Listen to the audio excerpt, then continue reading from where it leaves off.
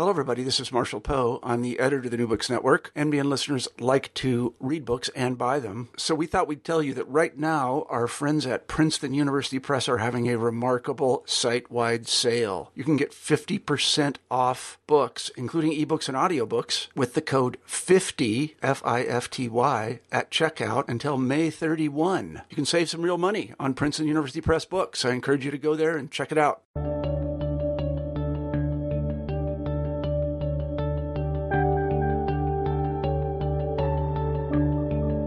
Hello!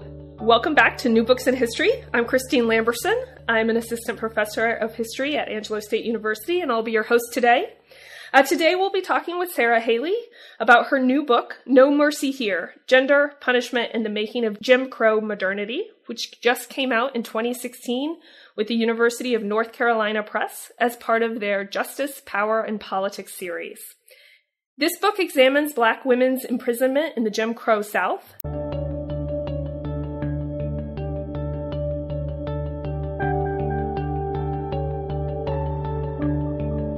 Hello! Welcome back to New Books in History. I'm Christine Lamberson. I'm an assistant professor of history at Angelo State University, and I'll be your host today.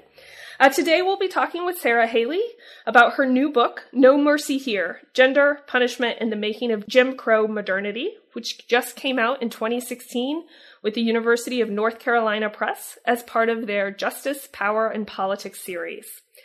This book examines Black women's imprisonment in the Jim Crow South and discusses both the experiences of these women and also the ideological role that this system of incarceration played in creating Jim Crow modernity.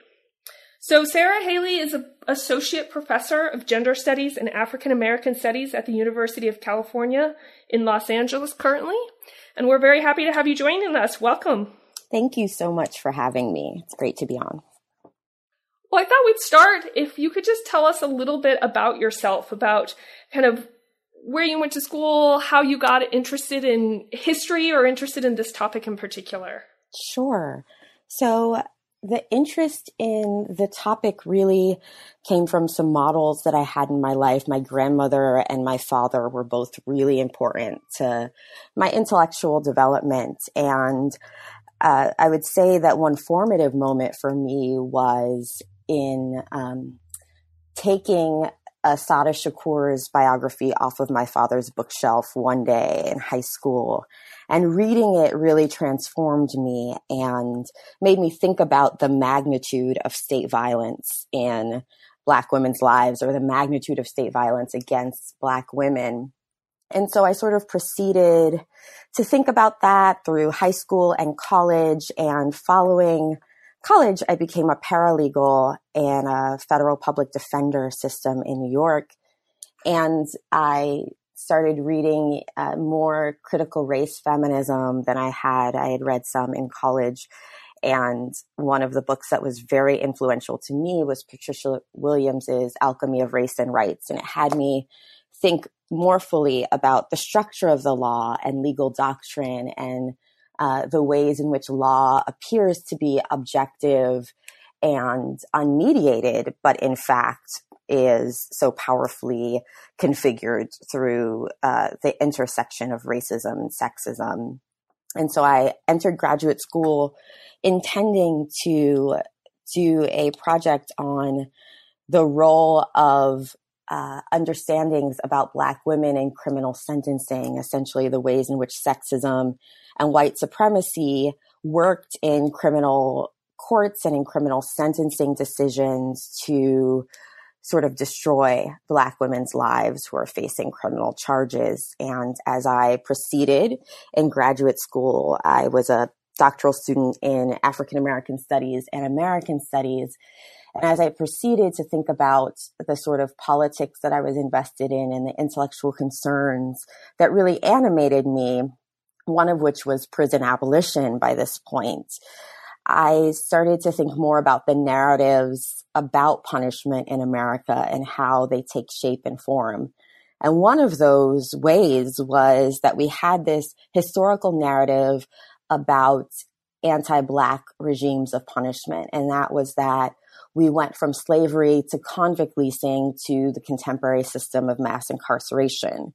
And what that narrative tended to leave out was experiences of African American women, which is not to say that activists working on prison and anti-prison movements didn't think about Black women, but that there was a sort of mainstream narrative that really left Black women out of the history of the entrenchment of carceral structures of violence. And that was really the question, the magnitude or the impact of that erasure was really the question that made me fall in love with the practice of history and think more about the power of history to inform our contemporary politics and the way we think about structures of race and gender. So I was really influenced by my mentors, Hazel Carby, Glenda Gilmore, and Joanne Meyerowitz. And then also, in addition to Patricia Williams, scholars that I was reading, Tara Hunter, Dorothy Roberts, and Saidiya Hartman at this point. Okay, so you got interested in this historical question from your thinking about the present. What led you to sort of settle into writing a book about the Jim Crow era specifically? Right. Well, it was really the power of a kind of question around how history makes us think about the present, but also really historical absences. And so there wasn't anything about imprisoned women in convict leasing or chain gangs. So discussions at this point about chain gangs were very present in both popular narratives and in a historiography. And so, Mary Ellen Curtin's work on this area was really central, but there wasn't a full-length book on imprisoned African-American women in the South. So folks like Callie Gross and Cheryl Hicks became really central to how I thought about writing a history of imprisoned women. But I thought it was really important to think about how gender shaped convict leasing and chain gang systems of sort of carceral capitalism in the South at this moment. Okay.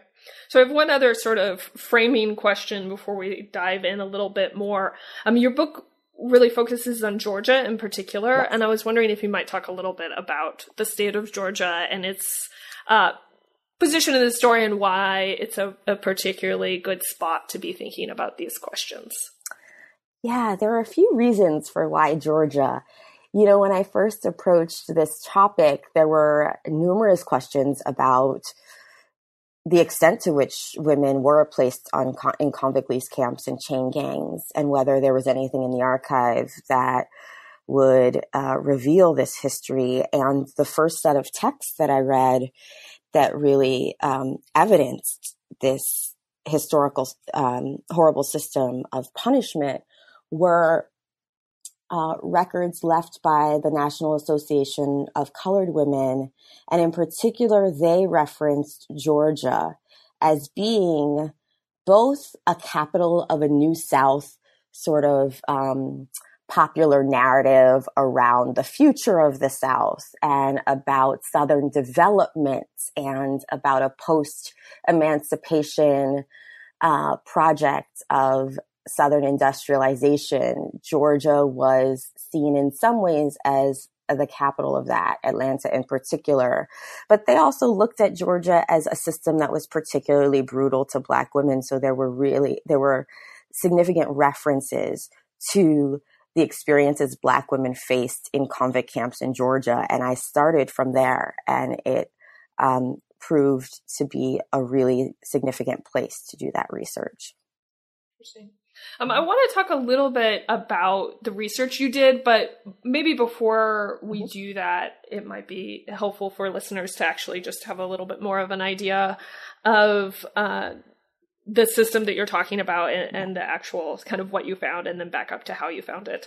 So could you talk a little bit about what the carceral system looked like after the Civil War? There's, of course, a lot of new work, and as you mentioned, lots of people talking about mass incarceration in the prison system today. So I suspect a lot of people probably have an idea of what you're talking about when you talk about convict leasing and those sorts of things. But just in case not, I was wondering if you might describe a little bit of what that system was like and how it was developing coming out of the Civil War and Reconstruction. Sure. So when we think of contemporary systems of punishment, we think of the prison or the penitentiary as sort of discrete building in which people are held in cages after being convicted of various criminal acts. In the South, after the Civil War, in Georgia in particular, the government established a system of punishment in which imprisoned people,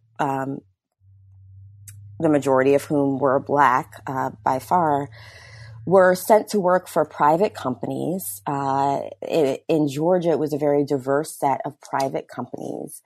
They ranged from railroads to agricultural firms to mining, brick making, railroad construction, road construction. Imprisoned people were sent to work for these companies where there was virtually no government oversight. And these companies paid a very, very nominal fee for the use of prison labor under extraordinarily brutal conditions of both deprivation, of starvation, of disease, and of physical and sexual punishment. So that system, some scholars have described it as worse than slavery, or there are books titled One Dies, Get Another, because the use of prison labor was so cheap that imprisoned people were essentially fungible or dispensable because they were so cheaply replaceable. And in that sense, it's distinct from enslavement because the cost of the labor was so cheap, and therefore the conditions were incredibly brutal. Following the convict leasing period in 1908, Georgia passed a series of prison reform bills which established chain gangs. And so chain gangs replaced convict lease camps. So now, instead of imprisoned people being forced to work for private companies, they would be sent to similar camps, many of which were open-air camps, to work for the state, primarily in public works and road construction. But the conditions remained as brutal as they were in the previous period. So you're talking both about this actual experience and how people responded to it, and also then about its ideological role. So I thought we might kind of talk about those things separately, and Sure. start with the experience, since that's sort of where we were. And you are able to talk about a number of individual women's experiences while also sort of, as you've already done a little bit here, summarize sort of the broad range of violence, exploitation, and other manner of horrors that people are experiencing. And to just kind of help listeners get an idea of the research that you did and what this was like, I was wondering if you might even pick an example or two that particularly stood out to you to talk about what the experience of being a convict who was leased to work during this period of time was like for some of these women. Sure. Yeah. I guess I can talk about the woman who opens the book, Eliza Cobb, who was imprisoned for infanticide in the late 19th century. And she was sent to work at Du Bois Sawmill Camp. So she was sent to a convict lease camp, sentenced to something like 20 years in prison, and spent many of those years in the brutal conditions of a convict lease camp.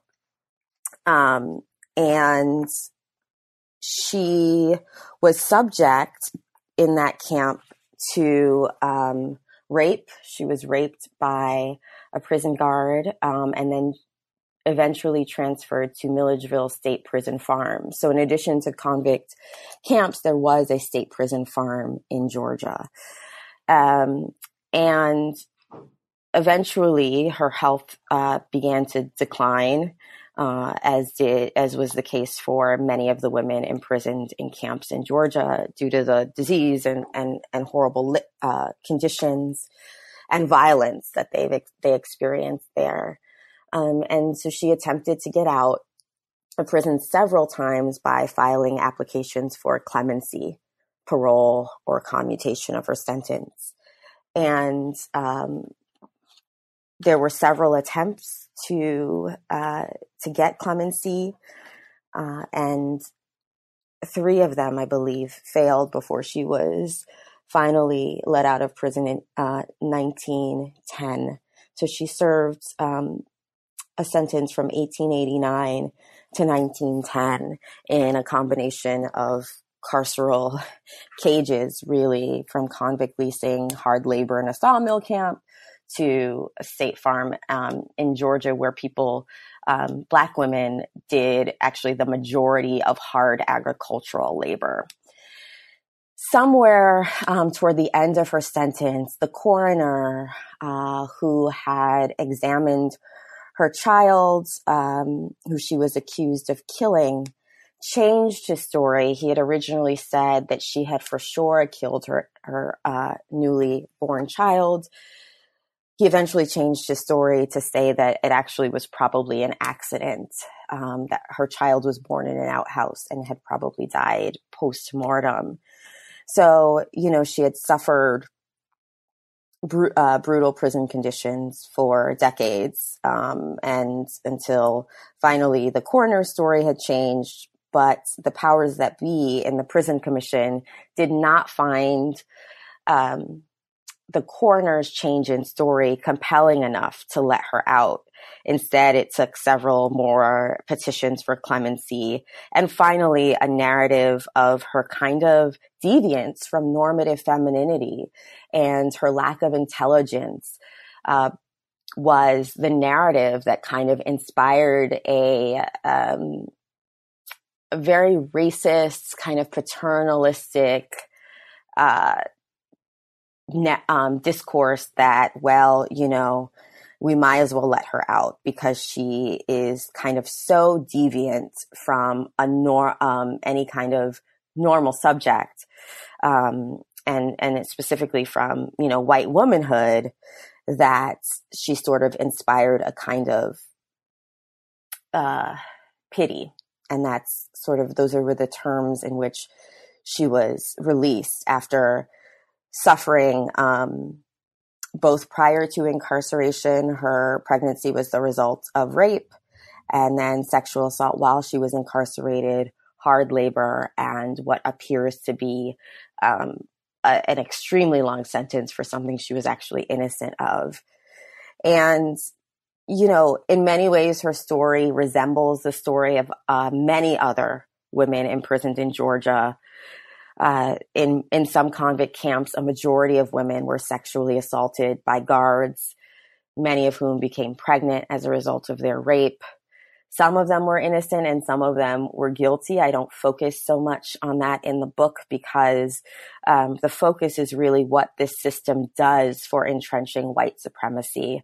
But many of them were convicted for low-level crimes, including, petty theft, and for defending themselves against violence at the hands of husbands or attackers, gendered violence. So it was a system that criminalized Black women for survival, whether that's economic or physical survival, and also subjected them to the kinds of conditions that Liza Kopp faced.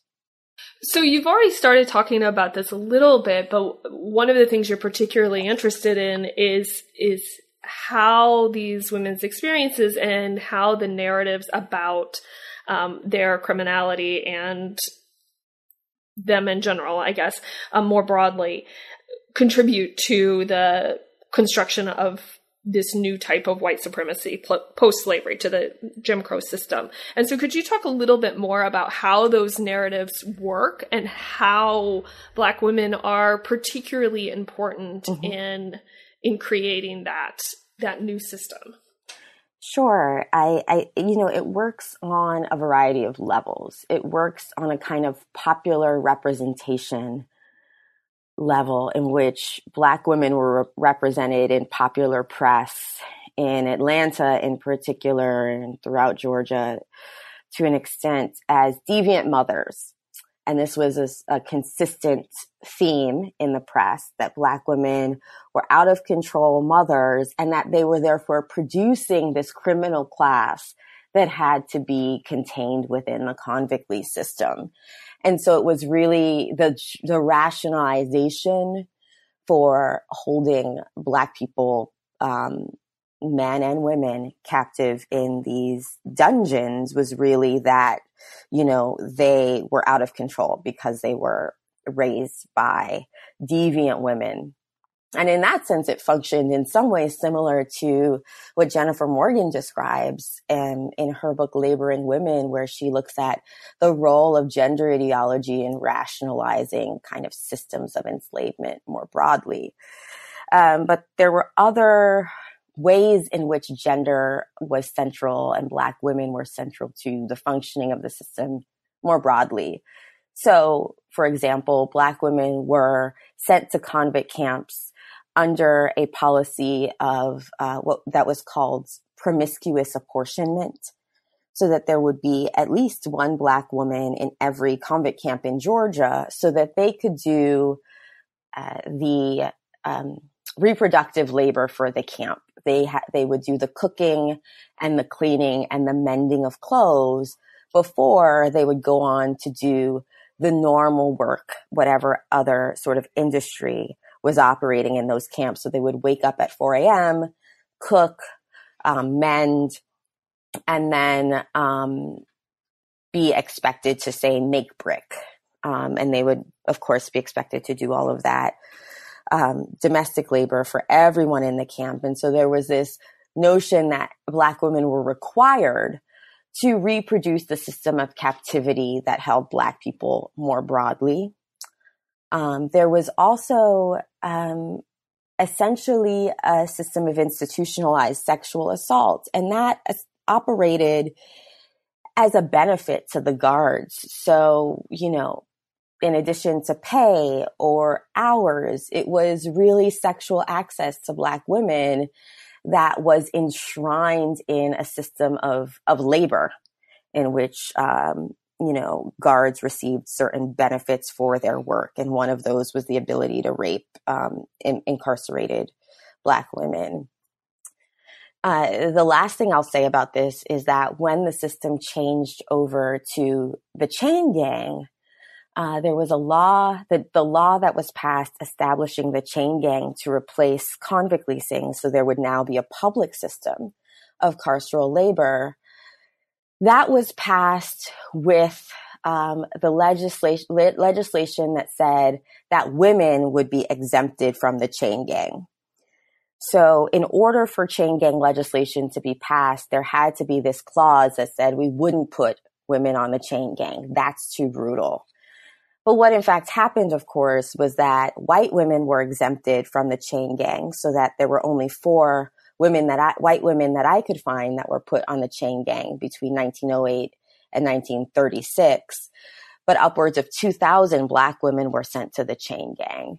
So the legislation that was passed as an ostensible reform to remove private interests from the system of punishment, and the system that established, the legislation that established this new system of punishment really operated to codify a racial definition of normative womanhood, so that in the process of writing this legislation and enforcing it through judicial interpretation, Black women were codified as outside of the category of normative woman.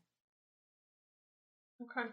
And how did white women fit into this? Because you spend some time talking about, and you just mentioned a little bit about the chain gang. How is this kind of, how are they fitting into both women who end up being convicts, but also how is this system dealing with, you talk about it, dealing with some of the changes taking place in society more broadly for white women?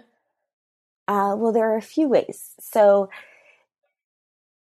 at this moment, particularly at the turn of the 20th century, there are significant shifts, particularly in urban centers like Atlanta, where white women are leaving the home to go out into the paid labor sector. They're engaging in practices of leisure where they're engaging with men, single women, in bars and movie theaters. This is taking place across the country at the turn of the century in the urban north, but also in the urban south. And one of the things that happens is this produces an anxiety about white women's place in society, about whether that's in the home or in the paid labor sector, about whether white women's relationship to patriarchy is going to be as status in the status of wives, or whether there would be sort of single women who would engage in these social leisure practices. And one of the things that this system of punishment does is it establishes the kind of protection and singularity of white femininity as this category of subject in society that still has to be protected through being exempted largely from convict leasing and the chain gang. But also when they were sent to either the state farm or to a much lesser extent to the convict lease camp, they were protected from hard labor and they were protected from the incredible violence of routine whippings. So whippings were the main system of punishment within convict camps. And it reestablished or reasserted the kind of longstanding definition of white womanhood as frail, as protected from violence, and reasserted then patriarchy as a necessary system that organized society. Once the systems of penal reform took place in 1908, there was another law that was passed that established that instead of being released after their minimum sentence was up, imprisoned Black women would be sent to domestic service parole. So they would serve as domestic servants for primarily white women under the supervision of the prison authority. And that law really, in addition to being disastrous because it lengthened women's sentences, it really established a kind of return to an old order in which white women were essentially the domestic managers for Black women who had, as Tara Hunter's incredible work shows, had been practicing incredibly important modes of resistance against sort of the authority of domestic employers with whom they worked in Atlanta throughout the years preceding the passage of this law. So there are many ways in which the criminal punishment system and representations about it reasserted both white women's sort of singular status as a superior and therefore protected subject in society, but also their ability and right to kind of engage in economic and social dominance over Black women. Okay. I want to talk a little bit more about the ideological work that's being done here, but before doing that, since you mentioned the kind of paroling aspect and serving as or being sent to be domestic servants as a result of that, I was wondering if you might talk a little bit more about that experience. I mean, I am particularly struck since we started talking a little bit about parallels today, about the ways in which you show how this is a continued surveillance and kind of continuing the long arm of the state in these women's lives. Right. Well, after 1908, when the law establishing the system was passed, when Black women were eligible for release from the State Farm at Milledgeville or the chain gang, they would be sent to work for white families as domestic servants, as housekeepers, childcare providers, cooks, but they were subject to sort of very intense and complete systems of social control and monitoring, so that the families for whom they worked had to send in monthly reports about the behavior of imprisoned Black women, about whether they were going out at night, whether they were abiding by all of the rules. So they were constantly monitored. And when imprisoned women wrote about this system of parole, when they wrote letters to the prison board asking when their sentences were up, they really conceptualized it as an extension of their sentence, as continued imprisonment, except now they were imprisoned in the home, right, rather than in the State Farm or in a convict camp. And, it was also really entrenching a system of economic exploitation and extraction. So some of these women were paid on a sporadic basis, but pay was optional. And so, you had a system in which many Black women were essentially doing this work for free, and they were made to do this in order to have any hope of being released from the system.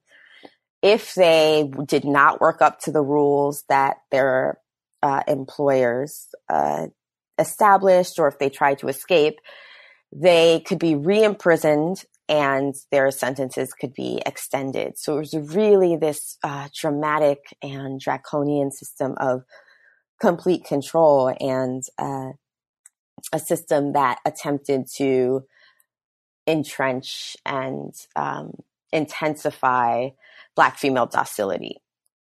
Mm-hmm. And how long were women spending in this paroled state, so to speak? So the typical term was 1 year, and that was the minimum term. And I found that most people were released, upwards of a year or two after they were sentenced to parole. But there was no maximum. So there was a minimum of 1 year, but there really was no maximum.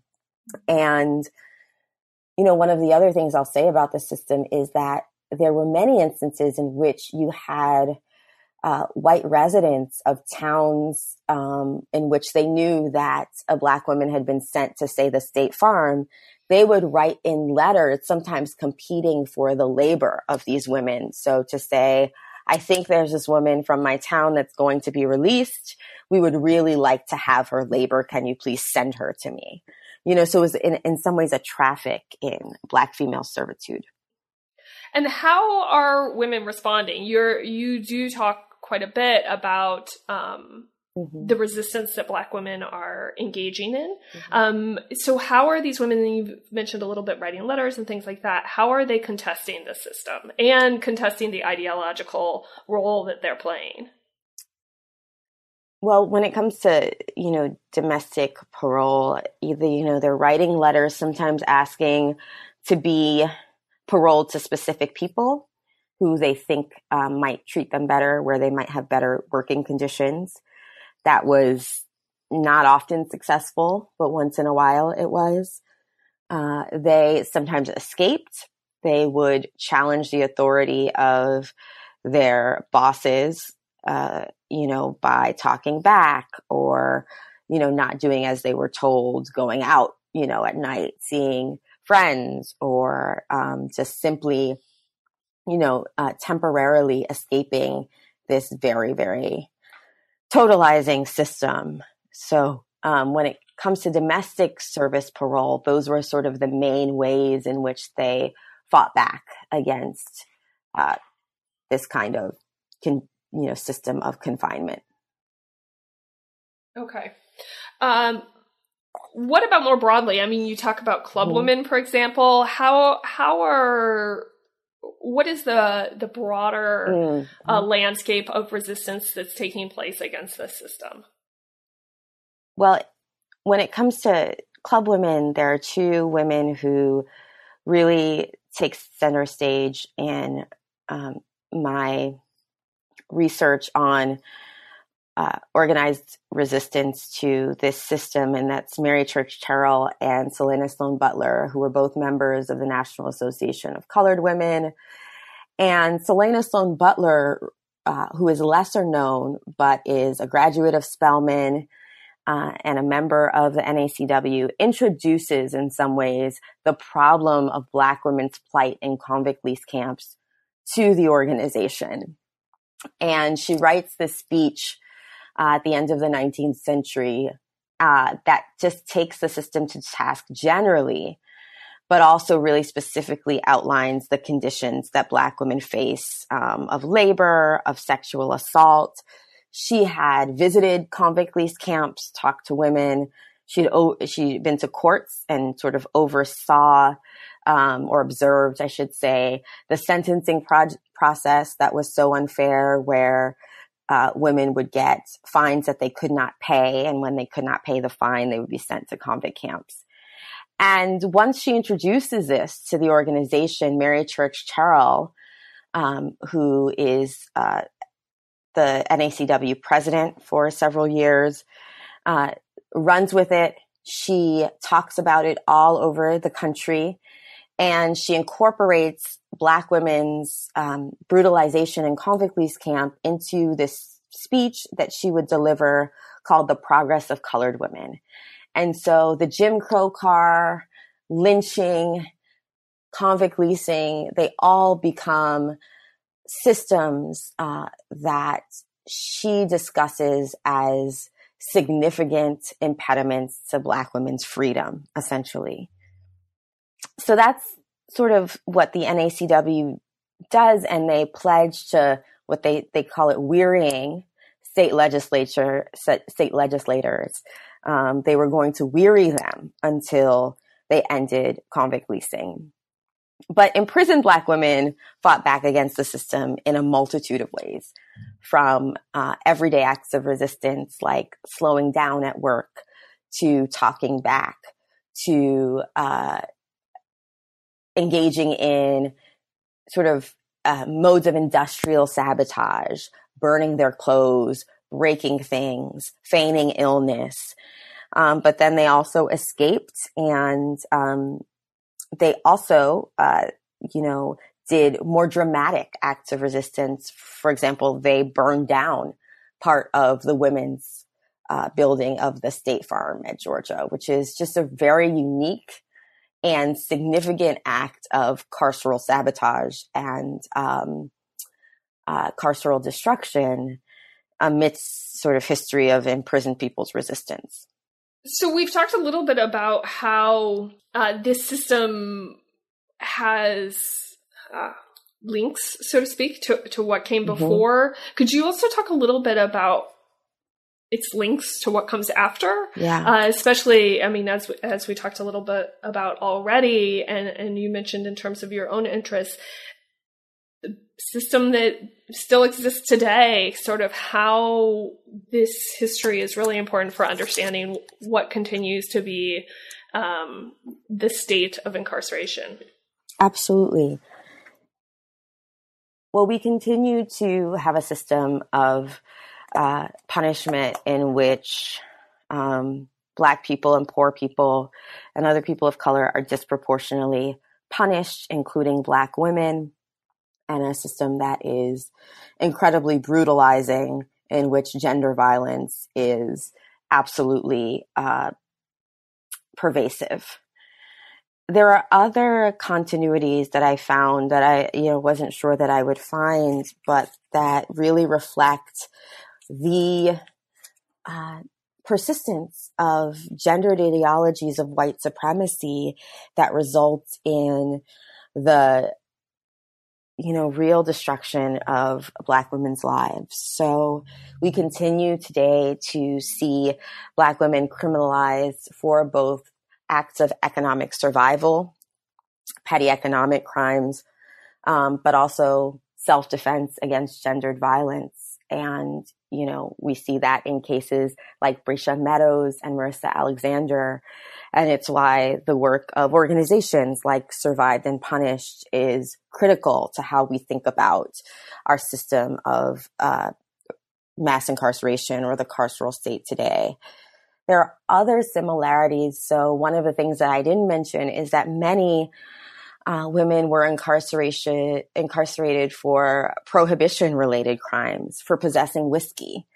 And so there's a kind of precursor to today's war on drugs, right? Where illicit substances that are criminalized at one moment in society, one moment in history, sustain a system of incarceration and result again in intense violence. There is also, I think, a continued way in which representations of Black maternal deviance function significantly in criminal punishment systems. So I talked about those kinds of representations during Jim Crow, but we see that again today. There are narratives of welfare queens, that sort of emerged during the rise of mass incarceration, but we also see people criminalized for sending their kids to a school that is not their zone school, for other acts of what the state perceives as Black maternal deviance, failing to protect their children from domestic violence situations. So, the state is continuing to say that Black women have no cells to defend, which is a slogan from contemporary movements, but also that we can, support the system of state punishment in part through discourses that really criminalize Black women and connect Black women's deviance to a broader threat of Black criminality. So I know before we started, told you we weren't going to talk much about literature, but nonetheless, I have a question on that. Since, your book does an excellent job, and I hope we've gotten at it in our conversation here, of making clear just how incredibly important the narratives and the discourses surrounding Black women and claims of their criminality were to creating this broader racialized system. And so I'm curious if you have kind of thoughts about why this history, including up to the present, but particularly this history, is so under-acknowledged and under-discussed within the context of thinking about all of these ranges of questions that this history sheds light on. Right. Well, I think, I mentioned some of the books that I think actually have really done this work in a broader way. There are other, Black feminist theorists, Evelyn Hammonds, Hortense Spillers, that have thought about these questions in a broad way. In terms of histories of Black women in the carceral state, I do think that there was a broad, both historiographic and popular sense that when we're talking about racial terror or racial violence, we are primarily talking about Black men, which is not to in any way diminish the significance of those conversations. But, I think that was the primary subject that people thought were impacted by systems of racial punishment, whether that's lynching, mob terrorism, and folks like Angela Davis really challenged that narrative when it came to slavery early on in the late 1970s and 1980s. And you have other scholars of slavery that have done that since. But I think that notion of who the primary subject of racial violence or of incarceration has persisted. And that's one of the reasons that I think that the historical narratives have not been as abundant as they might have been. I think there's also a question within historical and just broader scholarly conversations about quantification and representation. So, Black women were a minority of the prisoners who were sent to convict lease camps and chain gangs. And the question is, then how important is it to write these histories? And I think that, the work that I've tried to do, the work that Talitha LaFloria has done, the work that Callie Gross and Cheryl Hicks have done on Black women in incarceration, I think what that establishes is that these lives matter because Black women were there, but also because these ideologies upheld broader systems of captivity, and that it's important, if we're supposed to understand systems of incarceration, that we both don't ignore historical subjects who did experience them, but also that we understand the operations of these systems of violence that we thought we knew, and that we framed in terms of their relationship to masculinity primarily. Mm-hmm. Okay. Well, as I mentioned before, I wanted to come back to the question of research, because one of the things, of course, and you mentioned this in your book, you obviously know this, but for our listeners is particularly challenging about this kind of book is that, of course, a lot of the records are written from the perspective of someone, or at least mediated in some way, shape, or form, before they get to you. So I was wondering if you could talk a little bit about what kinds of sources you were using and how you were able to get at women's experiences or women's stories. And in the book, you occasionally, talk about the moments where you're speculating and what you do know and what you can kind of think was probably the case. And I was wondering if you might just talk a little bit about that research and how you really get at those experiences. Well, I think this question is incredibly important, both for the history that we're talking about and also for thinking about how historians do their work. And I was able to find a number of sources that reflected imprisoned women's experiences. So I looked at medical records, which both reflected experiences or conditions of disease and physical punishment, extreme whipping, but also in their recording of imprisoned women's experiences of childbirth, they revealed a hidden history of sexual assault and rape.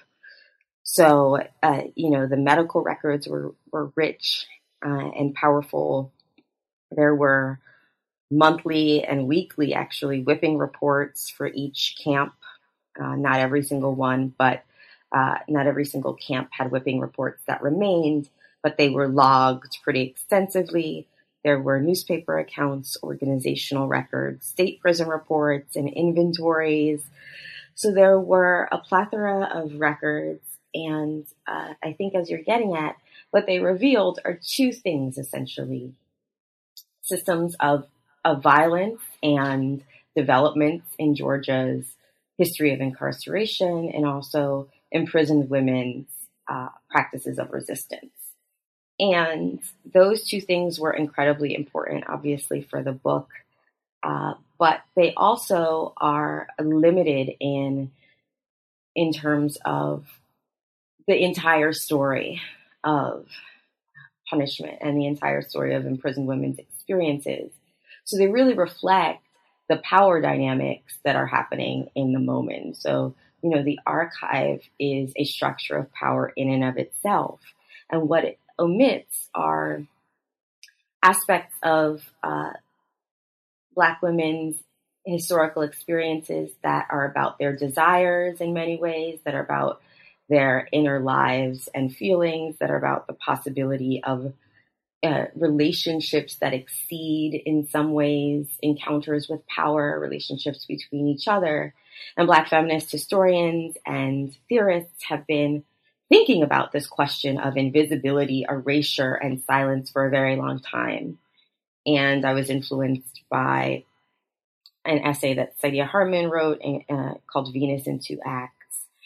And, one of the things that it made me think about is what it could mean to, say, begin the second chapter, which is a chapter on imprisoned women's physical, emotional, and sexual violation, with a speculative account about their relationships with each other.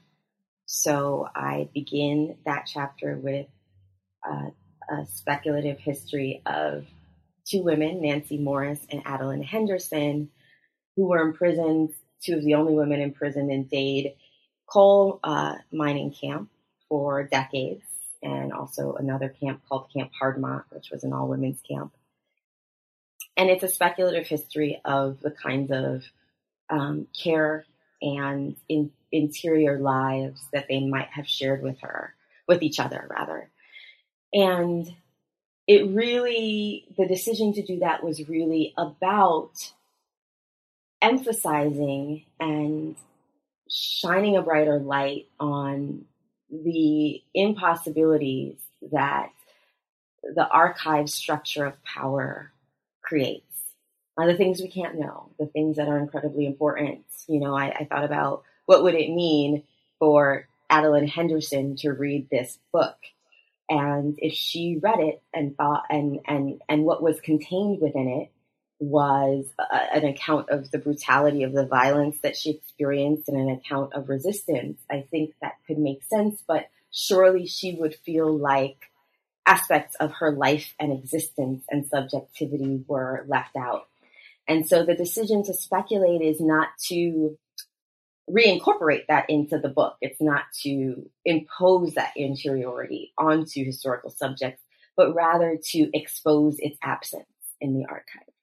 Well, yeah, I think you've done an excellent job of really getting at these experiences while also making clear the ways in which the archives and the sources are really limited and the things that we both know but can't know. Mm-hmm. And we could talk a lot more about this book, and I appreciate the time that you have given us, but I don't want to take too much of your time. So I was wondering if you could conclude by telling us a little bit about what you're working on now. Sure, yes. Thank you so much for saying that. And I'm happy to talk a little bit about my new project. It's very much in progress. And it's trying to write what I'm sort of thinking about is a Black feminist history of the rise of the carceral state from the 70s through approaching the present, to the first decade of the 21st century. And doing that by centering the ways in which policing and incarceration requires a certain relationship to Black homes and Black home life. So in some ways, it's an extension of the first book where I was thinking about sort of regimes of domestic carcerality. And in this book, moving into the late 20th century to look at things like police searches and the destruction of Black property within Black homes, verbal and physical violence against Black women that takes place at the hands of police in the home, regimes of parole and home confinement, and also the ways that prison discourses and prison structures of life kind of use the language of the home and resemble domestic violence. So we, within prisons, looking at structures of reproductive labor, structures of violence that are gendered, that kind of resemble domestic violence, but also the ways in which state officials describe the prison in terms of language that is meant to refer to the home. So things like beds instead of cages, for example. The ways in which domesticity, representations of it, and also practices of state violence in the home really serve to sustain our contemporary carceral state. Well, that sounds very interesting. I look forward to reading it. Thank you very much. And thank you so much for speaking with us today. Thanks, Christine. I really appreciate this.